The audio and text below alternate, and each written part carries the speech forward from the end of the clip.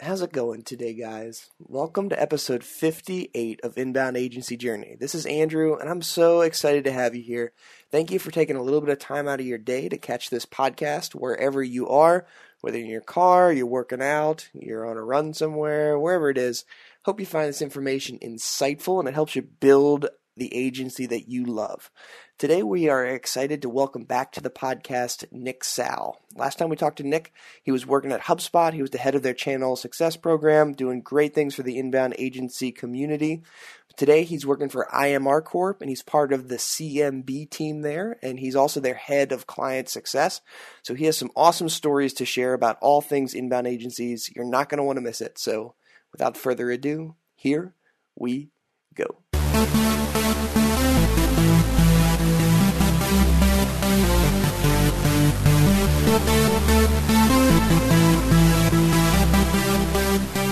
Welcome to Inbound Agency Journey. This is the show where inbound agency leaders share the strategies, shortcomings, and successes they've experienced in their journey toward building their dream agency. Now, here are your hosts, Andrew and Gray. All right, welcome back to Inbound Agency Journey. I'm your host, Gray McKenzie, and today it is my distinct pleasure to bring back a two-time guest to the podcast.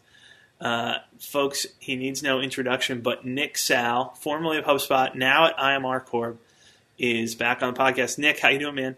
I'm doing great, Gray. Thanks for inviting me back again for a second helping, kind of on the other side of the orange glass here. I'm really excited to talk with you today and to talk with all the other agency owners who might be listening. Well, I couldn't be happier to bring you back on. And before we get any farther, I need to congratulate you publicly here on having a kiddo, Grantham. Yes. First child. We have a son. My wife and I. He's just over 8 weeks old as of this past Sunday. We couldn't be more excited. Super magical time for us and our family, and it's definitely a huge motivator behind making the switch that I did, and also motivating me to get up and go to work every day. I love it. Nick, are you sleeping at all yet? I am. My wife, Victoria, has been a huge champ through the entire pregnancy and through the first couple months here with our child. We do obviously swap out, but she's up twice a night with the baby and stuff like that. I'm up early to get in here to work. There's so much that we have to do here at IMR. So I'm not getting as much sleep. Neither one of us are, but I think both of us are super motivated for the reasons why we're not getting as much sleep. Yep, it does make it easier when you have that why. Yeah. That's one of the biggest changes for me, certainly in the last few months since the transition. Is I've got a very powerful why. For sure. Well, clue us in, bring us up to speed. So you came on the podcast before, told your story, all that you did with during your time at HubSpot and with the partner program specifically. But walk us through what the transition has looked like, what your role at IMR looks like, and where you see things going from here. Sure. And for those who are curious, I wrote a blog post about this on the IMR Corp blog called 5 Reasons I Chose to Leave HubSpot, even though I loved working there. And I've always been a small business guy, an entrepreneur at heart. And that's a big reason why I joined HubSpot when it was just over 250 employees or so in April 2011. Saw it grow to over 1,000 employees on 3 continents, and always have had a soft spot in my heart for the agency partners who are the big entrepreneurial spirit and drive behind the HubSpot customer base. I've worked almost exclusively with those types of agencies, heard a lot of their success stories, fell in love with the hustle for some of the leading partners and what they do out there. The team at Do Inbound is certainly one of those stories for me, and I want to be a part of it. I didn't want to just talk about it. I didn't want to theorize about it. I want to get out here in the trenches. So I love HubSpot passionately, and the people who work there and the founders' visions. And to me, it was almost sort of a civil service to go out and say, well, knowing what I know from the inside, can I bring that to the outside and learn a bit of the struggle and the challenges that partners go through, and some perspective, some empathy of what partners go through on the outside, and hopefully be able to facilitate a knowledge transfer on both ends. So I'm in touch with folks at HubSpot regularly, especially my team at HubSpot Academy was just in there last week. I'll be in there this week.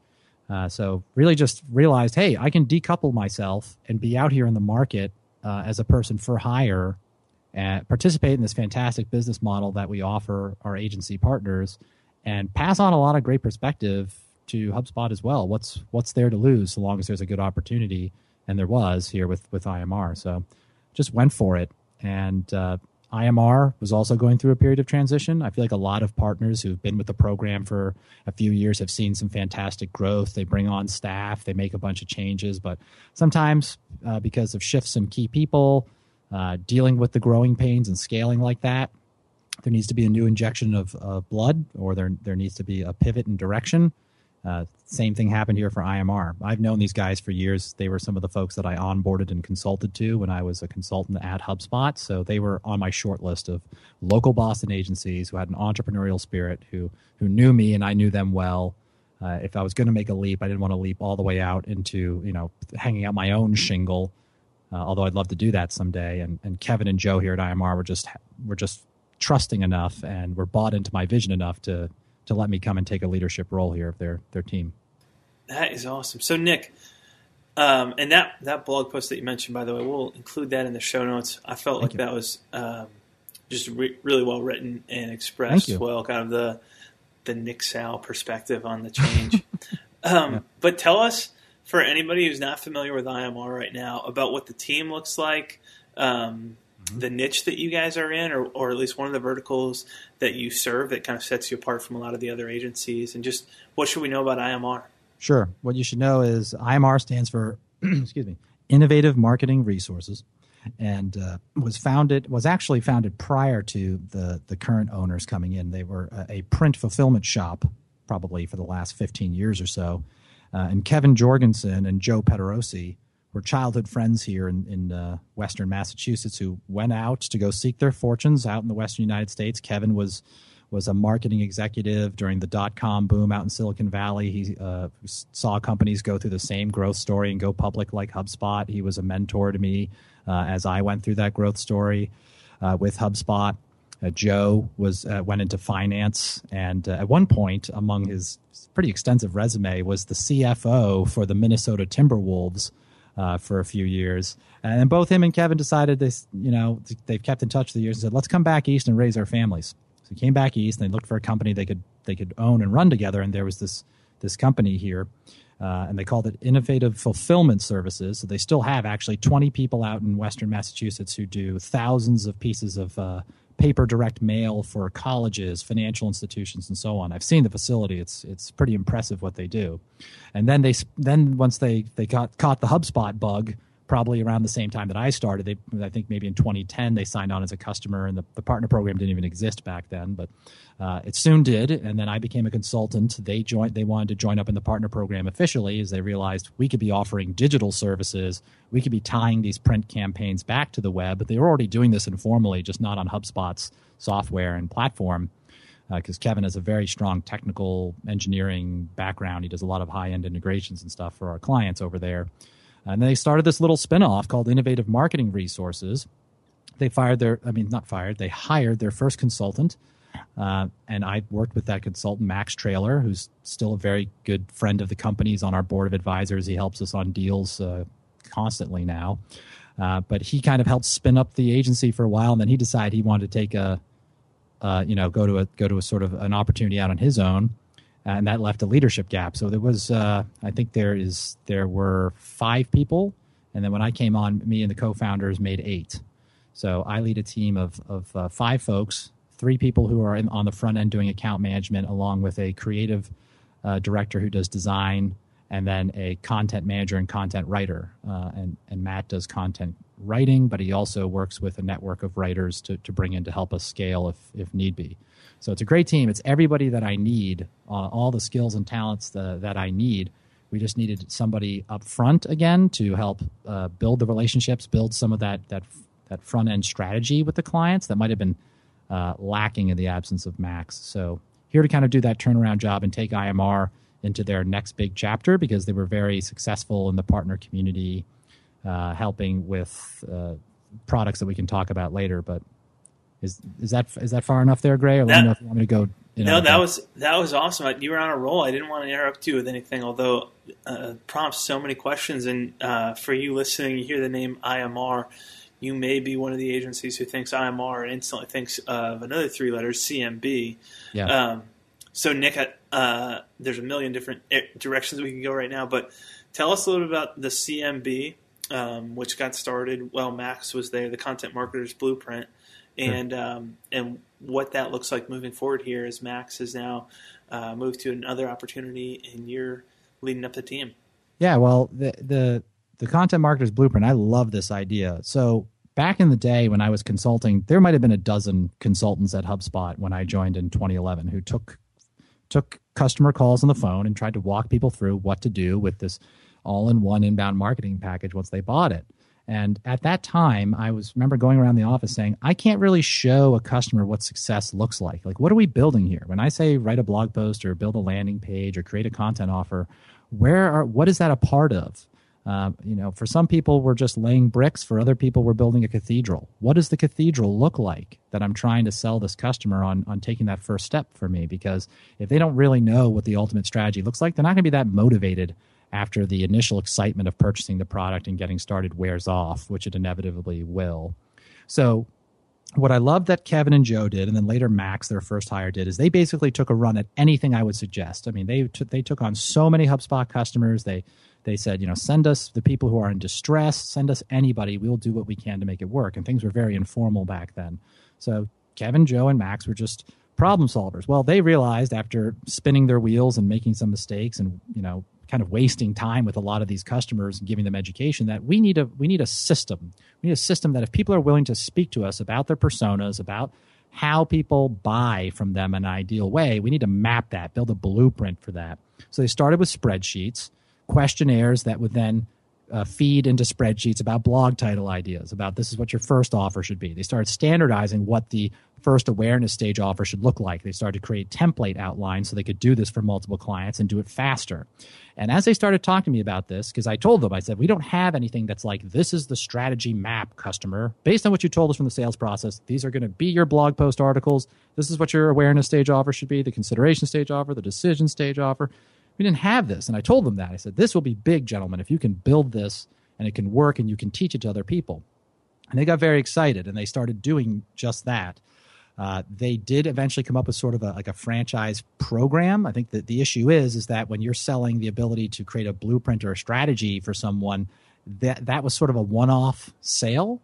It was like if we got a partner to bring us a client and we would help that agency partner do a blueprint, quote unquote, for them, that might be $1,000 to $2,500 depending on what the deal that we had was. And meanwhile, there'll be all sorts of phone calls and conversations with that agency owner, sometimes about money, of course, in the meantime to get that done. So it's not a very scalable or sustainable model to be taking phone calls from agency owners who are coming to you because they're struggling in certain areas and HubSpot won't take their phone calls, or they've already brought those same issues to HubSpot and haven't gotten the resolution they need. So they turn to the next leader in the channel that they can find, and IMR was waving that flag quite proudly. So there was actually at one point maybe a couple hundred different agencies who were interfacing with IMR and their little growing team here. So it actually ended up being a bit of a distraction because IMR does not have that monthly recurring revenue. They didn't have services retainers with these partners, and they were building a channel from scratch while also running an agency as well. This was pretty impressive for a young guy like Max Traylor, who's just a work and entrepreneurial dynamo, but there was only so much he could do with all these different moving parts. So eventually they kind of phased that down. That was early in 2015 to say, you know what, to take anyone and everybody and try to sell them this one-off retail product for a one-time payment of somewhere between $1,000 to $2,500, not very scalable. So where I've come in is to say this is a great system. The system will continue to evolve, but I'd rather evolve it and work on it with maybe a dozen great agencies who can help us innovate on it, help us innovate on the process, and so on. There's different things that it needs to add today that I think are so important for inbound today, like video. How instead of just doing blog posts and white papers, how can we get video in there? How can we get more graphical things built into this blueprint? And also take people all the way to the bottom of the funnel through the sales process with the increased emphasis and tools around the sales process. This Content Marketer's Blueprint shouldn't just end with, and then your leads will go to do a free assessment with you and you'll walk off together into the sunset. It should end with, based on what they have done through your your funnel, your blueprinted funnel of blog posts, white papers, and nurturing emails. This is how you take their lead intelligence and come up with a proposal, come up with a quote, take them all the way through to that final, most important piece of content, especially for services businesses, which is the proposal, the document, the agreement to transact and do business with you. And there's a lot of great tools out there, PandaDocs, Sidekick for Business, and those types of tools that we can accommodate and bring into the CMB for 2016. And that's our intention at this point. I love it. There's so much there. And obviously, I mean, also to react to the pain that came out of, you've got first a pain recognition and then creating the CMB, and then a pain recognition of what it was doing to IMR and making the decision to make changes. And now with what the future of this looks like, I think that there are bright things ahead, and I'm excited to hear kind of scaling down to a more or less a focus group or a select group of agencies who you can work with to refine this and improve it. But as a former CMB customer, it's just exciting to see it continue to move forward. And if there was any question, Gray, you and your team would certainly be on that short list. To me, what you folks have done with Do Inbound, I think is exactly scratching the same type of itch and in the same direction of what we were trying to do to help with the Content Marketer's Blueprint.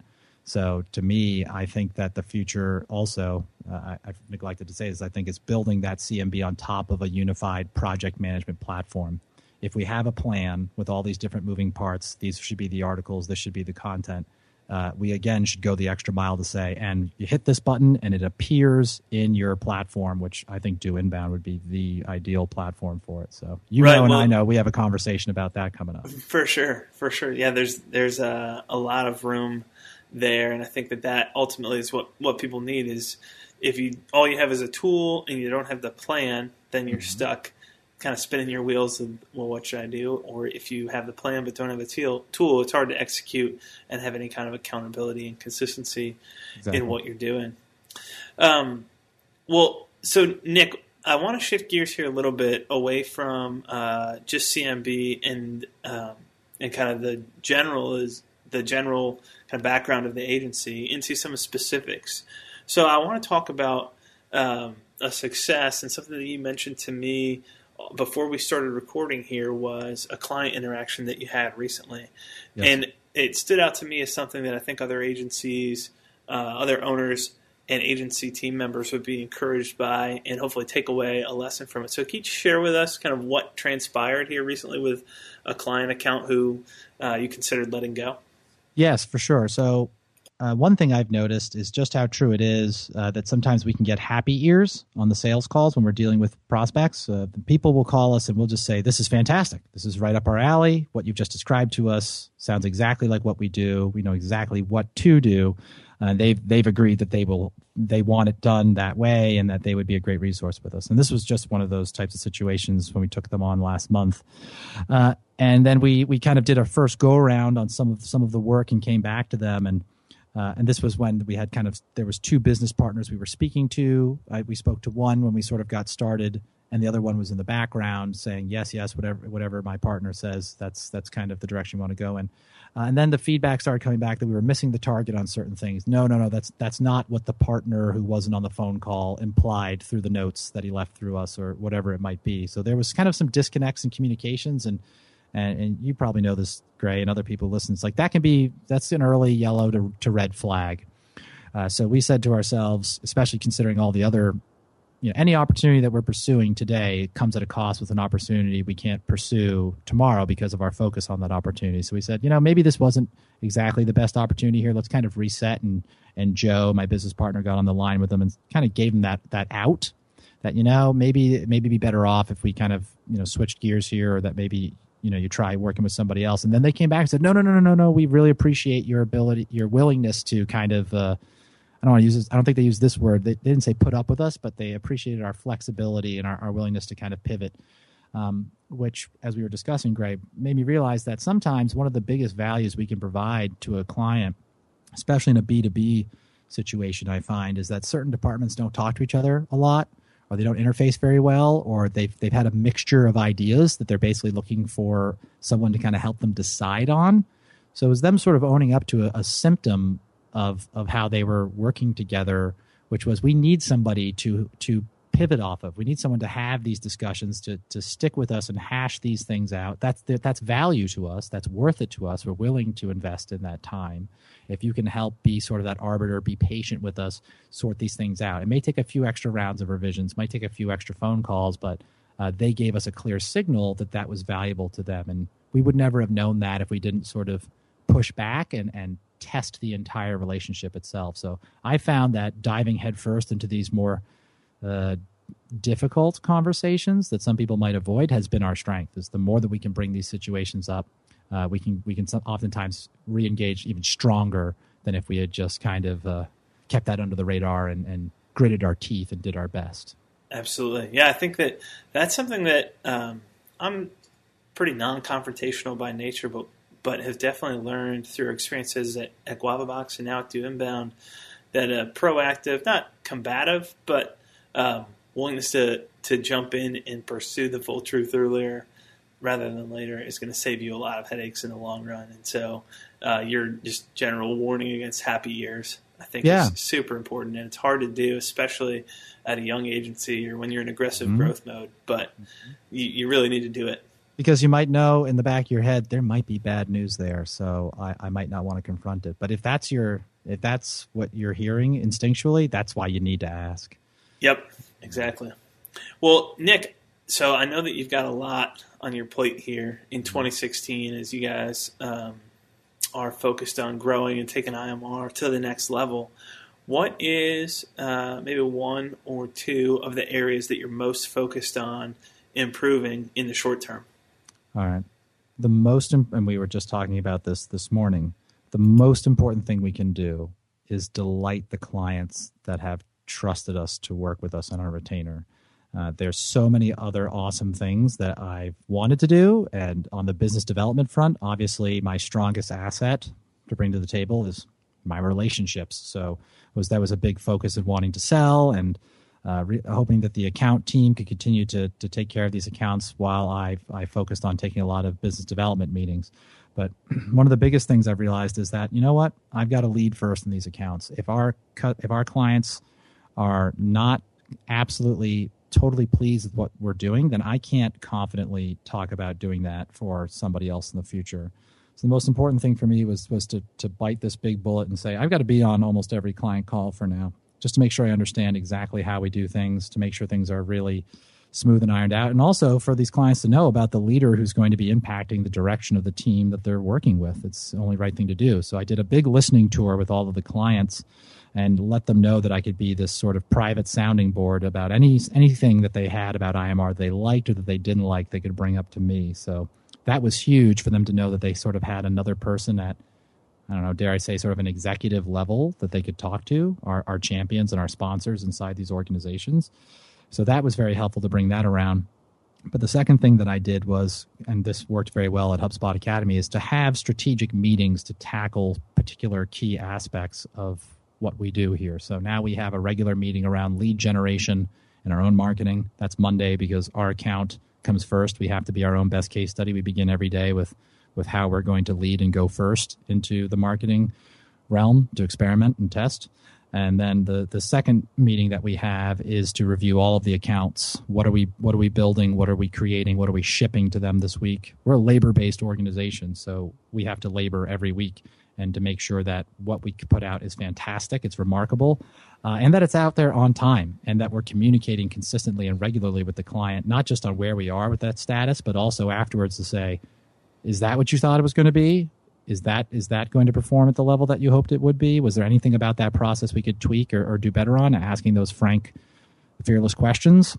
So creating regular, consistent meetings to work on that. But then other meetings about skills development for our consultants. A meeting to talk about content production and deliverables, to troubleshoot any weekly issue that would come up on these particular areas. Initially, the staff was like, we already have enough going on as it is. But when I discussed any particular situation with our staff, it involved these particular things. Every conversation involved 3 or 4 different facets of, oh yeah, and that's why for the account management we should do this, this, and that. I said, if we have these meetings, that allows me to go, all right, well, what we're talking about today is content production and how to innovate on that. If there's something around how we do the call with the client, let's move that to the agenda for our weekly consulting process, client services process workshop, so that I can acknowledge that's an issue, but then we can focus our conversation and get this thing done during this hour, and then we'll come back and swing around to that in a couple days. So there were this for me, who's just kind of a little bit ADD, running fast, juggling different things. This made sure that there was a catch point, at least 1 hour every week, that if there was a critical aspect of our business that needed to be addressed, they get collected around these meetings. We come to the meeting, we nail it on that agenda, and we move on. So that's a couple things for me there. Yeah. Well, thanks for sharing it and being open to that. So you mentioned meetings, and I think that if I'm putting myself in the shoes of folks listening, and this is also very applicable to me, but I heard the word meetings a lot. And so for the Seth Godin fans who are saying, Nick, how many hours are you guys in meetings every week? What is the answer to that? How many meetings do you have? What does it look like for an internal team member at IMR?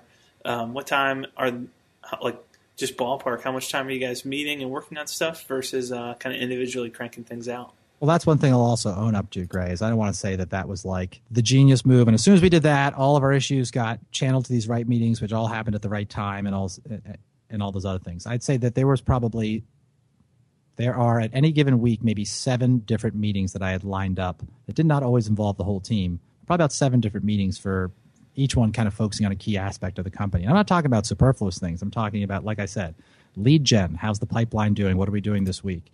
Outside sales. What opportunities are we pursuing this week? Who needs to follow up with them? Content production, client retention and renewals. Also, how's the team doing? We take just a half hour every week to meet and talk about what did the team do this week that delighted them? How are the clients delighted? How is the team delighted? How did the team help each other out? That's half an hour on a Friday during lunch, and that type of thing. So, but one thing I did realize, Gray, was, hey, I'm coming into a machine that's moving, and at least at HubSpot Academy, we had I'd say kind of the privilege of being people who could take a step back and say, what are people doing? Let's teach people about that. But I'm now here in a production house that everything that we do, if we have a meeting in the middle of the day, that might be stopping somebody who is halfway through a blog post or halfway through client follow-up to jump on this meeting. So I've definitely had to do a lot of learning and certainly have to shift things around for when I chose to schedule those meetings, days that we would focus on them versus having to punt or something like that. And also making sure the meetings were prepared. I mean, I went out for paternity leave last month in the middle of, this is my 105th day or something like that here at IMR. And I instituted these meetings within the first month, and then I vanished for a month, expecting everybody to be able to keep those meetings going and those plates spinning while I was gone. So while I'd say I'm still very committed to making sure there's at least an hour every week, we think about the most key areas that we want to work on the business because the rest of the time will be in the business. I don't think that I and the rest of the team have figured out the right time to have those meetings. Is it at the beginning of every day, at the end of every day? Do we stack them up on Fridays or Mondays? So that was certainly something people were concerned about, was the number of meetings. And I certainly would not be in favor of having a bunch of meetings if we weren't using them to help accelerate and to unclog bottlenecks from all the other times that they're not in meetings. I think if there's 7 hours at the most, the team is coming together to work on the business and the rest is allocated to executing, that's still pretty decent, I'd say, out of somebody's workday. Yeah. Considering that nobody's running at, nobody here can run at 100% billable time anyway. So I might as well channel and corral that time when we're switching over or switching between projects. Let's put that into a channeled event so they can coordinate with the rest of the team. Right. Well, that helps to quantify a little bit, like what you're looking at and how much time is going in there. And that's a balance that everyone has to work out. It's really hard to figure out. And I think that one of the biggest challenges here is just that you're not working in a static environment where everybody on your team is not a clone of each other. So the best thing, like what works best for Nick doesn't necessarily work best for Gray. And that you just try and find that sweet spot of how do you enable everybody to thrive and have the right time. Do you like your meetings in the morning or the afternoon? I'm a morning guy, but other people are afternoon. So, totally right. Just working through that. Those two things you brought up have certainly come home to me in these last few months. One is everybody's different, and everybody here is wired a little bit different. And for some people, that might be a challenge. Some people here on the team is like, this person doesn't communicate or work the same way I do. That's because they're wired differently, and that gives them certain strengths and certain opportunities to improve, just like you. But then the second part is being very aggressive about how we track and organize and plan our time. And I'm sure every agency owner who just heard that would nod their head, or agency manager. We've gotten a lot more focused and enthusiastic about time tracking. We started with bringing over this tool called Habitus that Mark Killens and the team at Academy kind of pioneered, where people just block out the high-level buckets of the categories. If you imagine somebody's job description as a bunch of bullet points, well, as you execute on that job description every week and every month, how much time are you actually contributing to those bullet points? Are certain bullet points buckets getting higher or lower throughout the week? To make sure people aren't burning out, because it's pretty easy to burn out, I think, in a job like this when there's just unlimited demand to execute. So I completely agree with those 2 points. People wired differently, got to figure out a way to collaborate and organize that works for them, but still fair to everybody else. And then 2, finding ways to get more aggressive about time tracking without becoming absolutely like tyrannical about it internally or externally. Right. Still haven't gotten there on either. Absolutely. It's a process, man. It's a journey. Well, so you talking about how you guys work together internally brings up another point that we got into a little bit before hitting record, which is the culture of kind of remote versus in-person, moves towards in-person that you guys have made. Talk to us a little bit about the decision to ask everyone to work in the office on a consistent basis and what that looks like for you guys now. Yep. So IMR Corp's headquarters are based in Waltham, Massachusetts, which is sort of like a suburb, like a corporate suburb of Boston, I think of it in some ways. A lot of companies based out of here, but a lot of our staff is from the outskirts of Boston, and then me from Braintree. It's an hour commute through traffic for me to get here, and for some folks it's the same deal coming in from parts of Boston. So there was a feeling of wanting to work remotely, and I totally get that, but obviously trust and collaboration is super important in these crucial days too, between us on the team, and we're pivoting and adjusting on a daily basis as we learn new things, as client issues come up. We have to ask questions from each other, especially if you don't have a very well-defined, well-adopted, real-time communications platform. I mean, if we have everything in Do Inbound or Teamwork PM or in the HubSpot CRM, or everything's documented in Slack, or you've got a very strict email regime and everybody's cell phones are up and we can pop into Skype meetings all the time. I know it's what everybody envisions going to automatically happen if we were remote. It doesn't always happen that way. So, and I also took a lesson from HubSpot that, yes, there was flexibility on people working remotely. For me, that would translate as, I could take 1 or 2 days remotely as needed. And I certainly had to play a little bit of catch up on things that I missed in passing because I wasn't right there in the hallway and stuff like that. But HubSpot would never hire, as long as I was there, people who were working dedicated remote 100%. Lots of people asked and said, can I work from Florida? Will you hire me from Florida? No, you'd have to relocate to Boston. That's just the way it is. You could work remotely a little bit, but that's certainly weren't saying that you should have a distributed workforce in terms of where their headquarters were. Everybody who works at HubSpot, I'd say 95% of them are located in the metro area of the office that they were hired to work at, and they're expected to be in there the majority of the time, not remote the majority of the time. Well, probably with the exception of some of the sales reps, because they're just so hyper-tracked in terms of quota and activity. And that would be the more senior sales reps who have regularly, consistently produced. So my agreement to this team has been, let's pull together, guys. Let's show that I'm in the same boat as you. I'm commuting just as many hours as you. I'm one of the first people here in the office and that type of thing. Let's all pull together and do that. I've worked very hard. We were just in here on Saturday to paint another wall in the office, to redo some of the cubicle layouts. So I'm interested in making this place very cool, very fun. No matter where I am, I want to make that a fun, great place to work and hang out. Doesn't matter if it's in Waltham or in downtown Cambridge. People can embrace that. We get a really good rhythm going, and we're finishing each other's sentences and anticipating each other's moves. Remote's coming back, and it could be coming back in a couple of months, no problem. I'd even be interested in maybe getting us a membership to one of these co-working spaces like WeWork in the Seaport or something. A few $100 a month, people can come in, work in a really cool, hip place, and communicate with all of us. But we're just not there yet, and I think if we can't make that collaboration happen here, I don't see how we could all do that from Starbucks. Right. Well, I think the takeaway here is understand your own situation. Just do a self-assessment. The same thing that you do onboarding any client, but just looking at are we at a place as an agency, as a team, as a culture where we can go remote, or do we need to be in person? Because I think there's no doubt that going in person lends itself a lot more easily to making up for some of the communication deficiencies that we might have otherwise, and there's just some natural team building and unity that needs to get built before you've got the ability to go successfully remote. It's tough to do it if you don't know each other well.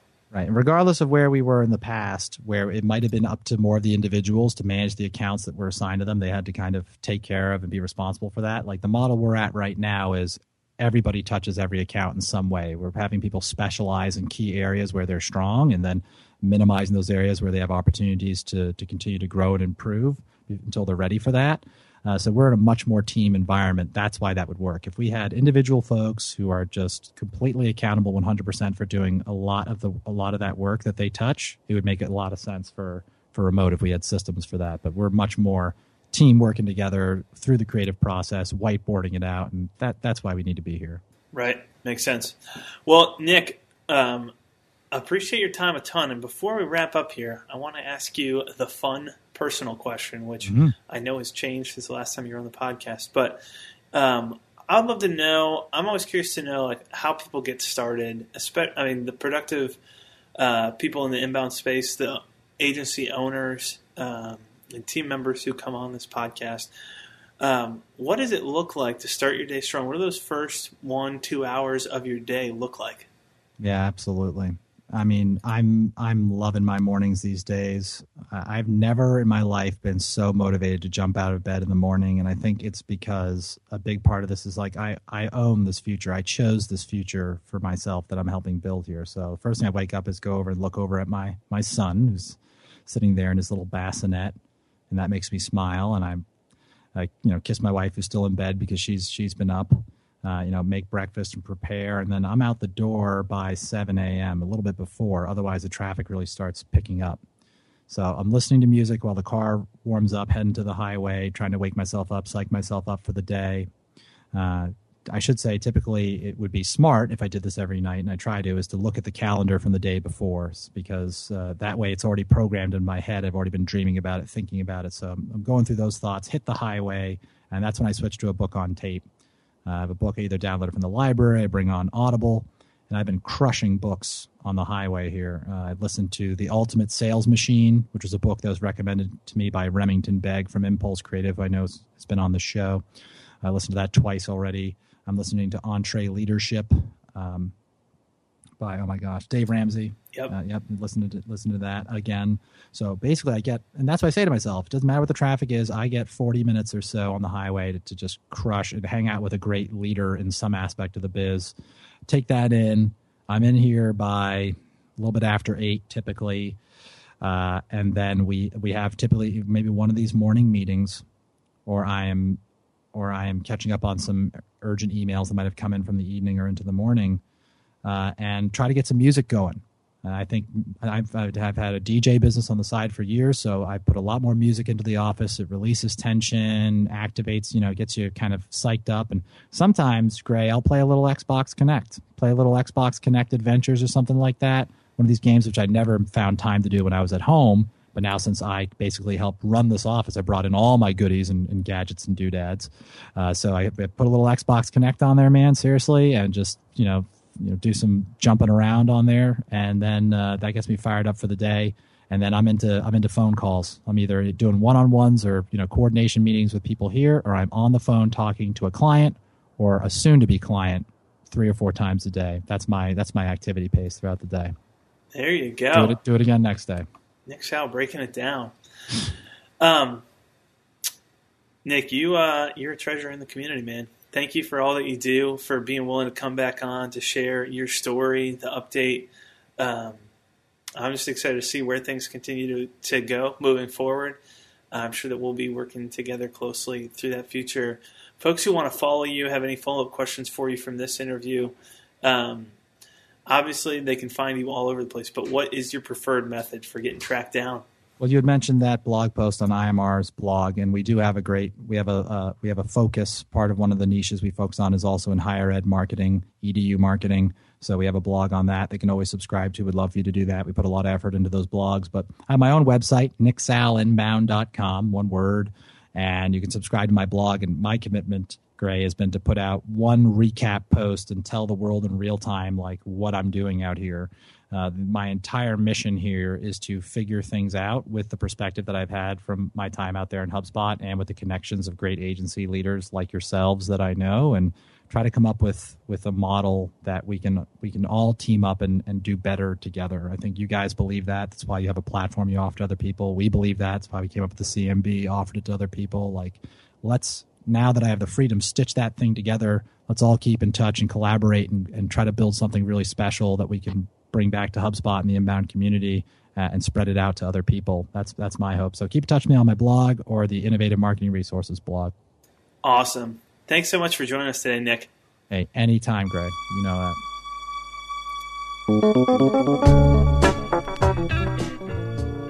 Thank you for listening to Inbound Agency Journey. You can find the show's notes for today's episode at doinbound.com/podcast. Again, that's doinbound, all one word, .com/podcast. If you enjoyed this episode, head over to iTunes to subscribe or leave us a review of the show. Until next time, remember, life is a journey. Keep moving forward.